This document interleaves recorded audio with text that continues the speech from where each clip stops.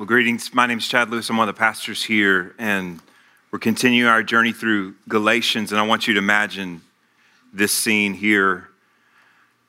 I'm preaching this morning, and the morning has some ups and downs. Something about, I don't know what kind of monster would do this, but someone stole coffee filters or something else, and we don't have the coffee that we typically have. Does that apply to anybody? So I'm a problem solver, and I say, hey, I said, I know ways we can get around this. I've got 2 socks on right now. We can just, but they shoot that down, so I'm offended. How am I supposed to go preach God's word when they're shooting down my ideas? Have a caffeine headache, and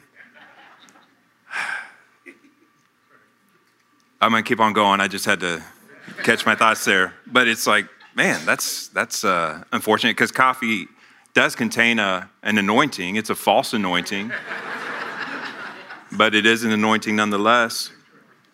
And so then I'm tired. I come back to trunk or treat, and I get hungry in the middle of the night, eat a bunch of my kids' candy that they get, wake up with a sugar hangover, and then I check my email, which I never do on Mondays because it's my Sabbath, but I do. And then someone didn't like my intro. Someone else has complained about my socks. And I'm like, I'm done with this. I'm done.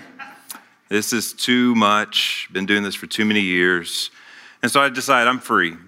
I'm free to do whatever. I'm king, not over much, but at least over myself. I'm going to do what I want. And so I'm like, I like being resourced by Sojourn, but I'm not going to go into the office anymore. No more office hours, oversight, filling out performance reviews, all this stuff. I'm not going to do it. Not going to do it. And then at home with my family, I'm tired of having to stay within the constraints of a budget.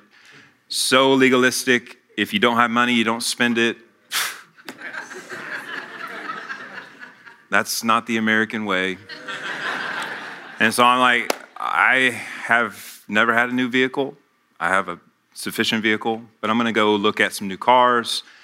I check out 2, and it's like, yeah, I'm going to pull the trigger on both of them, and I bring them home. And to the dismay of my family, it's like, hey, I don't think we can do this. And then also I found out about a poker game that meets in our neighborhood midnight every night. It's like, hey, that's how I'll get the money back. And my wife says, hey, that's not going to be good for your health or for our family. And so, it doesn't matter. And in that example, I'm choosing to do something there. I'm choosing to do what I want, at least in those fleshly ways. But what is hindered in those things?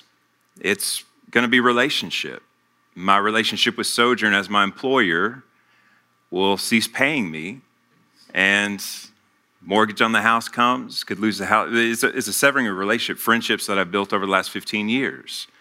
Those laws, those rules yield a lot of blessings for me that I'm able to get paid. I'm able to do what I'm called to do. And in my family, the constraints of our budget, me being present as I can, those are yielding blessings. And I can either choose those blessings and living under those constraints, those laws, or I can choose to damage or just chunk those to the side. And as we've been looking through Galatians, we've been talking about what is law, and it's a very complex issue. Many books have been written, and we're just going to look at a little snippet here today and what Christ accomplished on the cross in regards to the law. But as we look at it, we see that even as Moses quotes from Deuteronomy in this passage, cursed is the one who hangs on a tree. We look through Deuteronomy, and it's got a lot of laws, a lot of rules, a lot of regulations. But what I want us to keep in mind is part of that is a relational context of a covenant. This is what God says. If you do these things, you'll be blessed. If you do these things, you'll be cursed.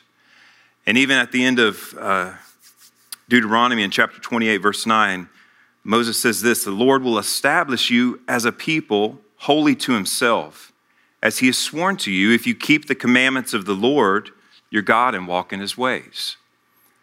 And so there's curses and there's blessings, but it's a covenantal relationship that we see going on here. And it says, stay in these ways and you'll be in blessing. And as we look at it and we think about it, we know that relationships are like that. And here comes the tragic problem. The Israelites couldn't stay in those ways. They wouldn't. They rebelled. And we see that throughout all humanity. Every human being who's ever lived has rebelled against God, committed cosmic treason. And when we find ourselves in our own human understanding as believers and we're saying, well, you say this is what Christ has done, but it can't be, we got to set up some more boundaries over here. And so we can do that, but there's no life in that. Or we can chunk them all to the side and come over here to license, to cheap grace, whatever we want to do, and we're doing all this stuff, and it's like, that doesn't bring life or freedom either. And so we've been looking through, and Kevin said last week as he continued the sermon series that the greatest threat against the freedom that Christ has purchased for us is in the church, is rules-based religion. And we want to continue to think about that, continue to keep that as the context. And over the last 11 years pastoring here at Sojourner, I've preached many, many times, and it's interesting, I was telling Ginger yesterday that I felt like in this sermon, like there's nothing that was really new. There were some nuances that tweaked and shone a light on different things, but for whatever reason, in God's grace, this preparation did some huge things in my soul this week. And I've been praying for us that whether it's tiredness or lack of coffee, whatever it may be, that God in his grace would shine a light in our hearts and allow these realities to drive themselves deeper in, to expose things that we're trusting in, to see where we're not living in freedom, and to leave this place today and be more free and living more deeply in the reality of what Christ has done. So here's 3 points. We'll jump into the first one. First point is the desolation of the curse. And in this point, I want to think about what is the curse and what is a curse and what does this mean? Just thinking about Halloween, there's a lot of scary movies on and a lot of movies that you shouldn't watch, not because they're about that topic, but because they're just bad. You know, most Halloween movies seem to be bad, but thinking about curses, it's like when we think about curse, we think about witches and warlocks and casting spells and all these different things. But let's kind of remove that from our imagination and think about what the scriptures are teaching us about the curse that is on us. Verse 10, for all who rely on the works of the law are under a curse. For it's written, cursed be everyone who does not abide by all things written in the book of law and do them. Now it is evident that no one is justified before God by the law. It's evident. We don't have to consult, it's evident. And as we track through, as Paul uses arguments from the Old Testament, as we go back in order to move forward, we'll be reminded of this. Because thinking about the curse and the timeline, the first time we see this in human history is with Adam and Eve. Disobedience leads to a curse. And even in that curse, we see a blessing. Because we see the blessing of, first of all, thinking like, guys, you have lived life with me under my blessing, and now you've rebelled against me and followed your own way. You put yourself in the place of God.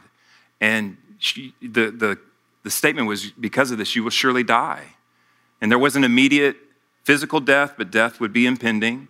But there was immediate spiritual death. There was a separation from God and that relationship that was beautiful and very good in the beginning. And so thorns and thistles, it's going to be hard work, childbearing, these curses and all the things that you think we would find satisfaction in this life with. God says from the very beginning, you won't find satisfaction in those. I won't let you, because you weren't created to find satisfaction in earthly things. You're created only to find satisfaction in me. And we see the promise, the proto-evangelium, the very first promise of the coming of Christ in Genesis 3, where the promise to Eve is that her seed would come. And we see this pronounced through Scripture that Christ came and bore our sin on the cross, crushing Satan under his foot. But we think about Adam and Eve in this curse and then living in a fallen world, we see over and over again how the blessings and how the curses play out. We see Noah receives this message from God. The whole world is living as they want to. Noah and his family blessed. They're saved. Obedience through the cross. It is symbol of the cross through the ark. And I missaid that, but it made sense, didn't it? So we'll keep on going. So they pass through the waters of judgment safely. And that's what a symbol of baptism is as well. And then everyone else, under the curse, separation from God, death. We think about the Tower of Babel, and we could talk about that for a long time. But when Abraham pops up on the scene, remember, once again, it's God who pursues him. It's God who calls him. It's God who speaks. Even reading through the covenant again this week, God makes Abraham fall asleep. And God is the one who walks between the cut animals and the sacrifices, because he's saying, I'm making this covenant. And the covenant was mind-boggling to Abraham. He said, I am going to give you a land. This land will be promised to you. He says, I'm going to give you descendants. And he's an old man by now. Doesn't have a son, doesn't have an heir. I'm going to make your descendants as many as the stars, sand on the seashore. And through your descendant, all peoples will be blessed. It's like, whoa, what? How's that going to happen? But we see in Hebrews 11, he was justified by faith. He believed God. Was he perfect? No, he messed up right and left all along the way. But he believed. He believed. Then some 400 plus years later, Moses leads the people out of Egypt, and the written law is given. And the thing about Abraham and Moses, one had the written law, one did not, but they were both called friends of God. They both longed to see God, to know God. They listened to his words. They were not perfect by any stretch of the imagination, but they were justified by faith. We think about this story going on, and so by the time Jesus busts onto the scene, 1,400 years, something after Moses, and there's been 400 years of silence, and he starts reading from the scriptures, taking the scrolls out from the Old Testament, reading from Isaiah, the prophecies 700 years before him that were applying to him. He came to bind up the brokenhearted. The blind will see, the lame will walk. And he's fulfilling these things. And so whether it's before the law was given in written form, or whether there were Gentile people out who hadn't heard the message yet, we know that God has given us the law. Paul puts it like this in Romans 2. For when Gentiles who do not have the law, by nature do what the law requires, they are a law to themselves, even though they do not have the law. They show that the work of law is written on their hearts, while their conscience also bears witness, and their conflicting thoughts accuse or even excuse. And so everyone who's ever lived, we've had the law written on our hearts. And then the written law is given. And as Paul's writing to the Galatian church, we have Jews and Gentiles present.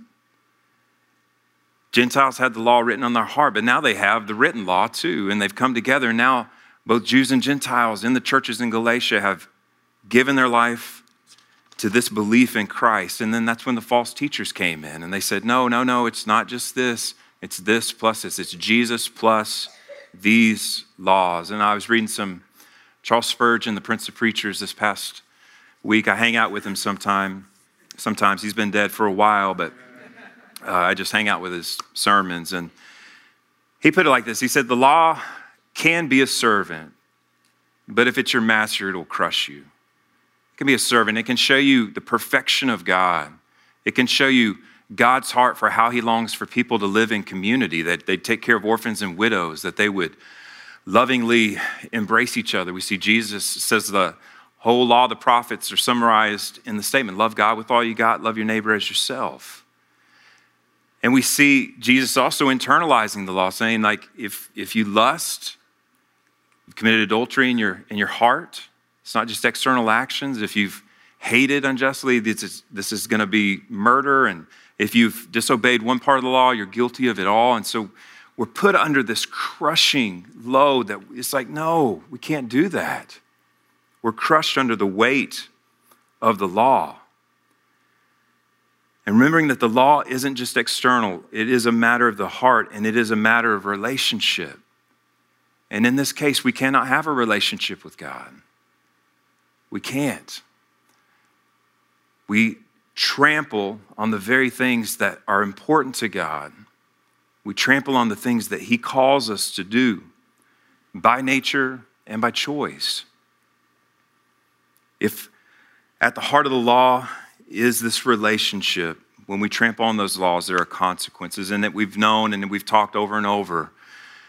And this is the bad part before the better part. And the good news is only as good as the bad news is bad. And the bad news is the worst you could believe. We were dead in our transgressions and sins. We're enemies of God. But Christ came. And that leads us to point 2. Christ came. And the second point is it's the finished work of the cross. And I remember as I was thinking this week, doing a counseling session some years ago when I was campus pastor at Midtown, someone sitting and they said they've been wrestling with so many different things about life with God and about circumstances in their life. But in between one of the songs, the liturgy that we do, one of the phrases that we use sometimes is the finished work of the cross. Finished work of the cross. And God's Spirit just burned that into their hearts, and they came in, and that's all they could talk about in the counseling session. It's like, the work of the cross is finished for me. It's finished. And as we continue, even though there may not be new content, maybe for some of you, this is the first time you've heard such a message. My prayer is that we will always go deeper, that the Holy Spirit will drive this deeper into our hearts, and that it will be applied to our lives, and we'll see our lives growing in more freedom. Verse 13, what happened on the cross? Well, Christ redeemed us from the curse of the law by becoming a curse for us. For it is written, cursed is everyone who is hanged on a tree. And remember in these ancient times, the cross before Jesus, nobody's wearing it around their necks. It'd be like us wearing a guillotine or something around our necks and be like, you're goth. Yeah, makes sense. But it's like, that was not a symbol of victory and freedom. It was a symbol of loss. You lose, you're cut off, you're defeated. And in Bible times, before that, when you were excommunicated from the community, you were cut off from the family of God and from the temple where they worship. In extreme cases, those who were put to death were sometimes hanged on a tree or impaled, and that was a sign of shame and dishonor that they'd been rejected. They weren't able to be taken off and buried with their family and their family plot. They've been rejected and separated from everything. They're cursed. And here in this passage, and some commentators and Christians become uneasy with this idea that this truth that Paul puts forth is Jesus became a curse. Jesus became a curse. And many want to say, well, he took our punishment. That's all that means. But as we continue to see, it's going to mean more than that. The two places in the epistles that are most clear explicitly about what took place, what transpired on the cross, are this passage and 2 Corinthians 5:21, where Paul writes, God made him Jesus. God made him Jesus. I'll do it in the translation that's in my notes. I was going on off the NASB there. So this is 2 Corinthians 5:21 in the ESV. For our sake, he made him to be sin who knew no sin, so that in him we might become the righteousness of God. God made Jesus sin. He knew no sin. Jesus became sin. Jesus became a curse. And it reminds us back in Genesis 2:17, before Adam and Eve had fallen, this command to Adam, don't eat of this tree. Because when you do, in that day you'll surely die. And it is a spiritual death as well as that physical death. And the spiritual death is separation. And rebelling against God has put us in that place, separation from God. Separating us from that relationship with the life-giving creator of all things who says, I love you, I have what's best for you, I have eternity for you. And when we look at this, Jesus becoming a curse, Jesus becoming sin, and in our ears echo the truth that without the shedding of blood, there is no forgiveness of sin. And if you do this, you'll surely die, and that death has to be paid for. And so as we think about the cross and we think about what transpired, let's think about just a few things that this reminds us of. The first thing is that Jesus was punished for our sins. He was punished for our sins. That's true. But it's going to go beyond that. We see his punishment, and we can also vividly see the punishment that should have been ours. And being reminded of this week, this is where I really slowed down and just kind of stuck in my gut in a deeper and fresh way. And even in reflecting on it, it's like, Lord, does this affect me more? Maybe because I love you more. Maybe because I have more hardships in life. Maybe because I'm tireder or weaker. Because this scene of Jesus about to march to the cross in the Garden of Gethsemane, when he takes Peter and the sons of Zebedee with him, and he says, stay awake and pray, and they can only fall asleep. And he says, my soul is filled with sorrow unto death. And he sweats droplets of blood or sweat that is like blood. And he is in anguish. And the holes that would come to his hands on the cross, the stripes on his back, the labored breathing was horrendous, horrible. But it could not touch the true suffering of what was about to take place. Because our triune God, God the Father, God the Son, God the Holy Spirit, in perfect unity, forever. God sends his Son, and Jesus, the God-man, God with flesh on, walks in perfect unity with the Father. He hears the Father and does what the Father says. He's without sin. He knew no sin. He knows that on the cross, as he bears this punishment that is ours, as he becomes a curse, as he becomes a sin, for the first time ever in all eternity, that he would be separated from the Father. The Father would turn his face away. And it wasn't the holes in his hands that he was consumed with, but the hole in his heart. Because we all know what it's like when someone says, I hate you. And if it's just a coworker, it can hurt. But if it's your dearest friend, it hurts deeply. If it's your parents or your spouse, it can wreck your life.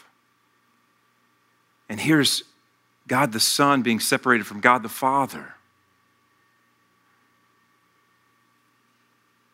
And I can just imagine the anguish and just his heart exploding, just how horrible that was. And thinking about the essence of what is hell.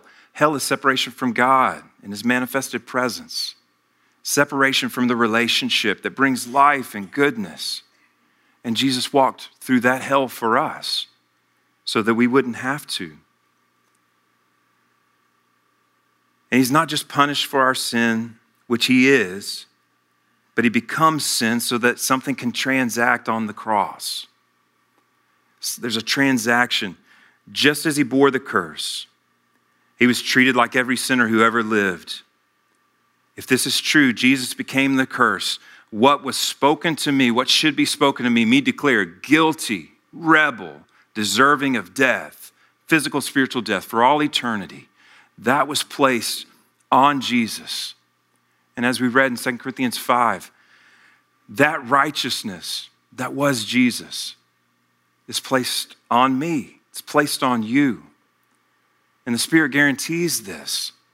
To get the Spirit, the promise of the gift, the blessing that the same Spirit that descended when Jesus was baptized, saying, this is my beloved Son, in whom I'm well pleased, descends on us, sons and daughters. This is my beloved daughter, in whom I'm well pleased. They're made legally right with me. And that legal notion flows from God's love. We are safe. we are held. This quote is in your notes from John Stott in The Cross of Christ. Great quote. For the essence of sin is man substituting himself for God. I'm going to be in God's place. I'm going to do what I do. While the essence of salvation is God substituting himself for man. Man asserts himself against God and puts himself where only God deserves to be. God sacrifices himself for man and puts himself where only man deserves to be. And this is what transpires on the cross. If Jesus were just an example, of course we're all going to fall short. Jesus is an example, how to abide with the Father, how to love, what we long to become more like, and what God is working in us.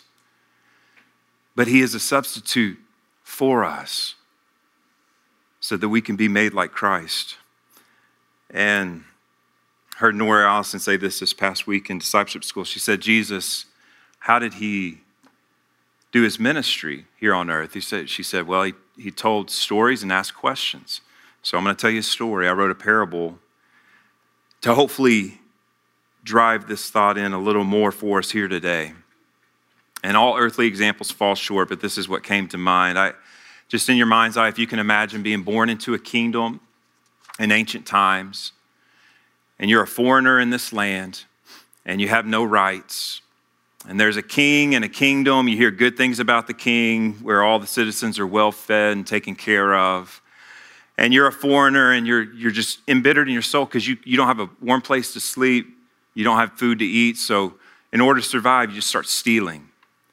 And as you grow older, you find friends, quote unquote friends, other people who have the same interest as stealing, and it becomes more and more brazen, breaking into people's houses. Someone confronts you, end up killing someone. And you just get more and more bitter. And you decide with your friends, hey, we're going to rebel against the king, and we're going to overthrow his kingdom. And so this goes on for a while, and one day you're caught, and you're arrested, you're taken to a dark dungeon, and you're sitting there waiting execution. And then a representative of the king comes in, and this representative says, I have news for you. The king has had compassion on you. The king's son has had great compassion on you as well. And the king's son has decided to take your place in your execution. You're like, this is crazy. This is a trick. They must do this just psychological mumbo jumbo. But then after some moments, they open the door and they say, you're free to go. You're free to go. And you kind of tentatively walk out and you look and you see like all this crazy stuff going on, and you just walk out. Go back to the woods where you were, and maybe that love that was shown you affects you to be changed. Maybe not.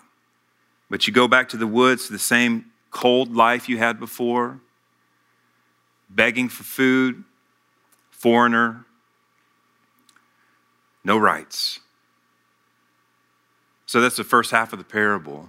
And I stop right there just to note that many of us functionally live the Christian life like that. You've been forgiven, you're free to go. Now this love better affect you, so here's the list of things to do. Let's try it, let's go. But we live like orphans.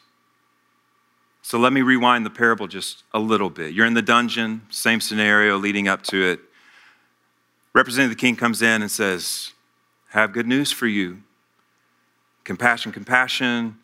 The son is taking your place. And this is what the king is doing. The king has had such compassion on you that he is adopting you legally into his family. The king is adopting you in as his son.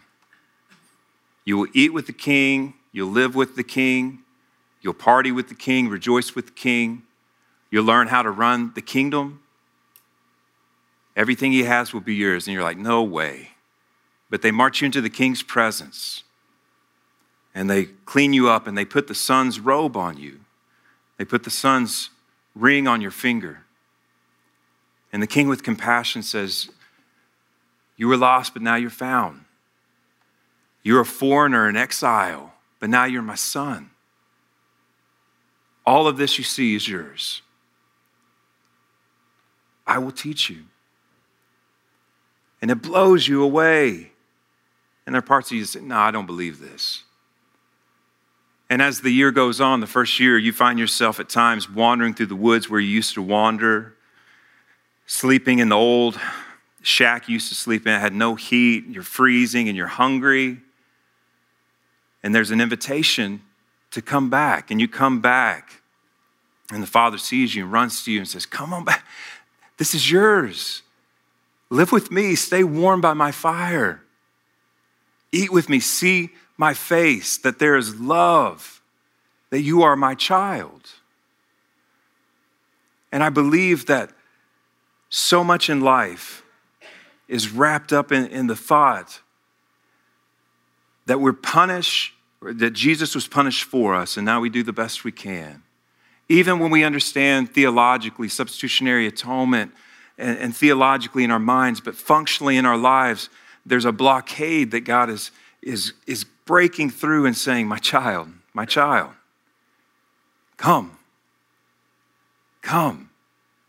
It's not, you're free to go. It's like, no, you're free to come. You are mine. No one can take you from my hand. We'll go back to the 2 Corinthians passage before verse 21. For the love of Christ controls us, because we've concluded this, that one has died for all, therefore all died. And he died for all, that those who live might no longer live for themselves, putting themselves in the place of God, being miserable, filling themselves up, might no longer live for themselves, but for him who for their sake died and was raised. The meaning of life, the flourishing life, the fruit of that life is love, peace that passes understanding, joy. In a tumultuous world where people in a synagogue aren't safe, our heart breaks that there's violence like that. But God says, I meet you in the midst of all this suffering. He is the God who suffered more than we can ever dream or imagine. He says, therefore, if anyone is in Christ, he is a new creation. New creation. The old has passed away. The new has come now. For our sake, he made him, Jesus, to be sin, who knew no sin, so that in him we might become the righteousness of God. And this leads us to the third point. What is the glorious blessing and invitation? And it's this invitation to rest in this, to live in this, to drink it daily, because we are a forgetful people. I used to forget my lunch all the time and be hungry. And so I found a way by putting my car keys on my lunch in the fridge, and then I wouldn't forget my lunch. But I'd be walking around in the morning thinking, where are my car keys? We're forgetful people. Not just with lunch and car keys, but with spiritual truths. Because in reality, they fight against everything that this kingdom would tell you, this kingdom of the earth, that is. You're not loved. You're not special. You're like, whatever. And we read Zephaniah 3, 14 to 17, and contained in those verses is that he sings over us songs of joy with delight. He delights over his children. He's a mighty warrior to save. This is our God. He binds up the brokenhearted. He suffered for us. And just even think about it with a friend yesterday, thinking of Jesus on the cross, thinking about all that he is bearing, and the heart of God shines forth. Forgive them, for they know not what they do. John, take care of my mom. She's your mother. And to a thief who deserved death, the thief is so taken back and stops throwing insults. He sees Jesus and he's like, you don't deserve this. when you enter your kingdom, will you remember me? Remember me? And Jesus, the heart of God, on full exhibit says, today you'll be with me in paradise. The heart of our Abba. He didn't even have a chance to get baptized. What's up with that? The heart of our Abba. You believe? You need to believe. You're with me. So I think about the blessing. I think about how this Galatians 2:20 has been one of the top 10 New Testament verses. If you listen to the top 10 Bible charts on the weekend, this has been in the top 10 for like 1930 years. It got bumped to 11 somewhere in the dark ages. That's not funny, but I'm saying that stuff anyway. Hey, Galatians 2:20, ringing true. I have been, past tense, crucified with Christ. It is no longer I who live, but Christ who lives in me. And the life I now live like right now, I live by faith in the Son of God who loved me and gave himself for me, who loved me and gave himself for me. From the Bible's point of view, the central issue is the relationship with God that was severed has now been brought back together.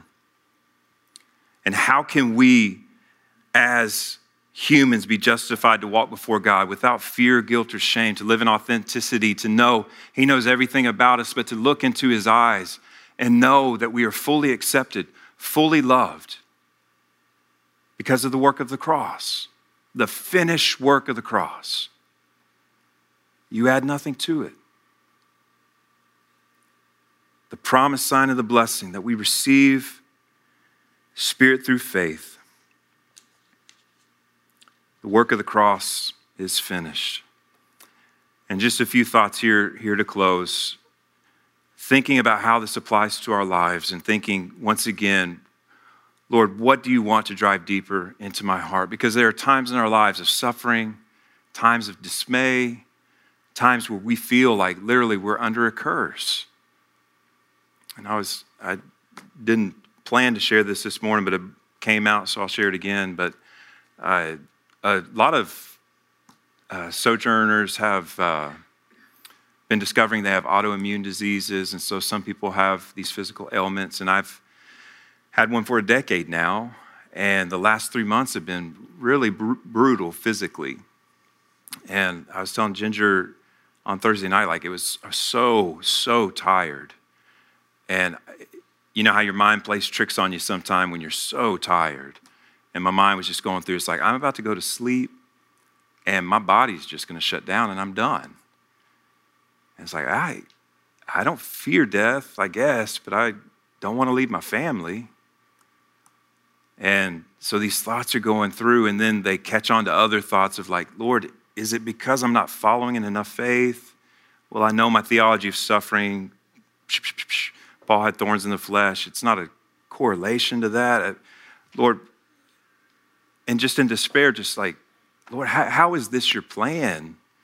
That in this season I function at 30% and can do my work and then go home and be like a couch potato trying to engage and talk with my kids, doing the best I can. And it's really hard not to just taste despair and sit there. But even in thinking about it and praying and just, Lord, what does this bring it before brothers? It just, like, Chad, what is God doing in your heart in this season? And I started thinking about, man, he's unearthing some things from my childhood and other things that I'm processing through with a dear brother. He's taking things that I've been bound with and setting me free a little bit more, having a vision for that. And just to come to the realization, Lord, you've got me. You know what you're doing. And I'm not under a curse. I am set free. And you've got me, and you know what's best, Father, and I want to submit to that. And I hope and I long for healing. Pray for it. But Lord, what's your way? I want to be my way. And you haven't left me. You know what you're doing. And this is our God. How does that apply to your life today? When you feel like you're in despair, when you feel like there's no way that God could love me. Because I look at a passage in John 17, high priestly prayer, Jesus is about to march to the cross. He's telling his disciples all amazing things, and then he lets them hear this prayer. And in verse 20 of John 17, he says, I do not ask for these only, for his disciples, but also for those who will believe in me through their word, which is extension us. I in them, and you in me, that they may be perfectly one, so that the world may know that you sent me. And this is the phrase I got stuck on again this week. And love them even as you loved me. You loved your people. You love Jess. You love Todd. You love Stephen. You love Emily. God, you love them as you love me. It's like, what? Oh, I got to bring that down a little bit. Can't be. Lord, it's like, submit to my word, child. The love I have for my beloved son, I have for you. Perfect love. Overwhelming love. Unquenchable love. Forever love. But I'm so sad. I have so much doubt. Unstoppable love. Your fears, your doubts, your insecurities, your shame cannot touch that love. He says, welcome, my child. I've known everything about you before you were born. Every doubt you'd ever have, every sin you'd ever commit, every sin you will commit. And I chose you.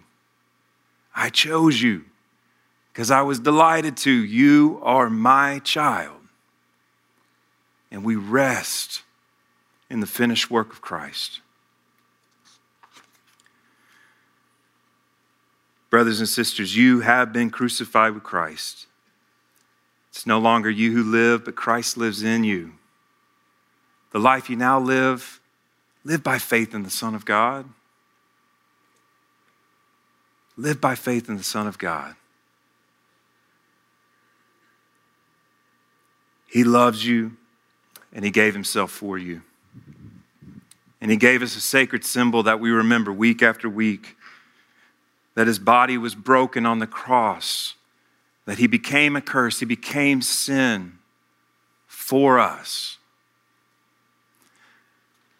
After supper, he takes a cup of wine and says, this cup, sealed by my blood, it's a new covenant. It's promised long ago to the prophets, to Jeremiah, through Isaiah 53, that I'm coming, and I've come. And I have set my face like flint to accomplish what God has called me to. And here we go. Life with me, now and forevermore. If you are a believer here today, I'd encourage you to reflect,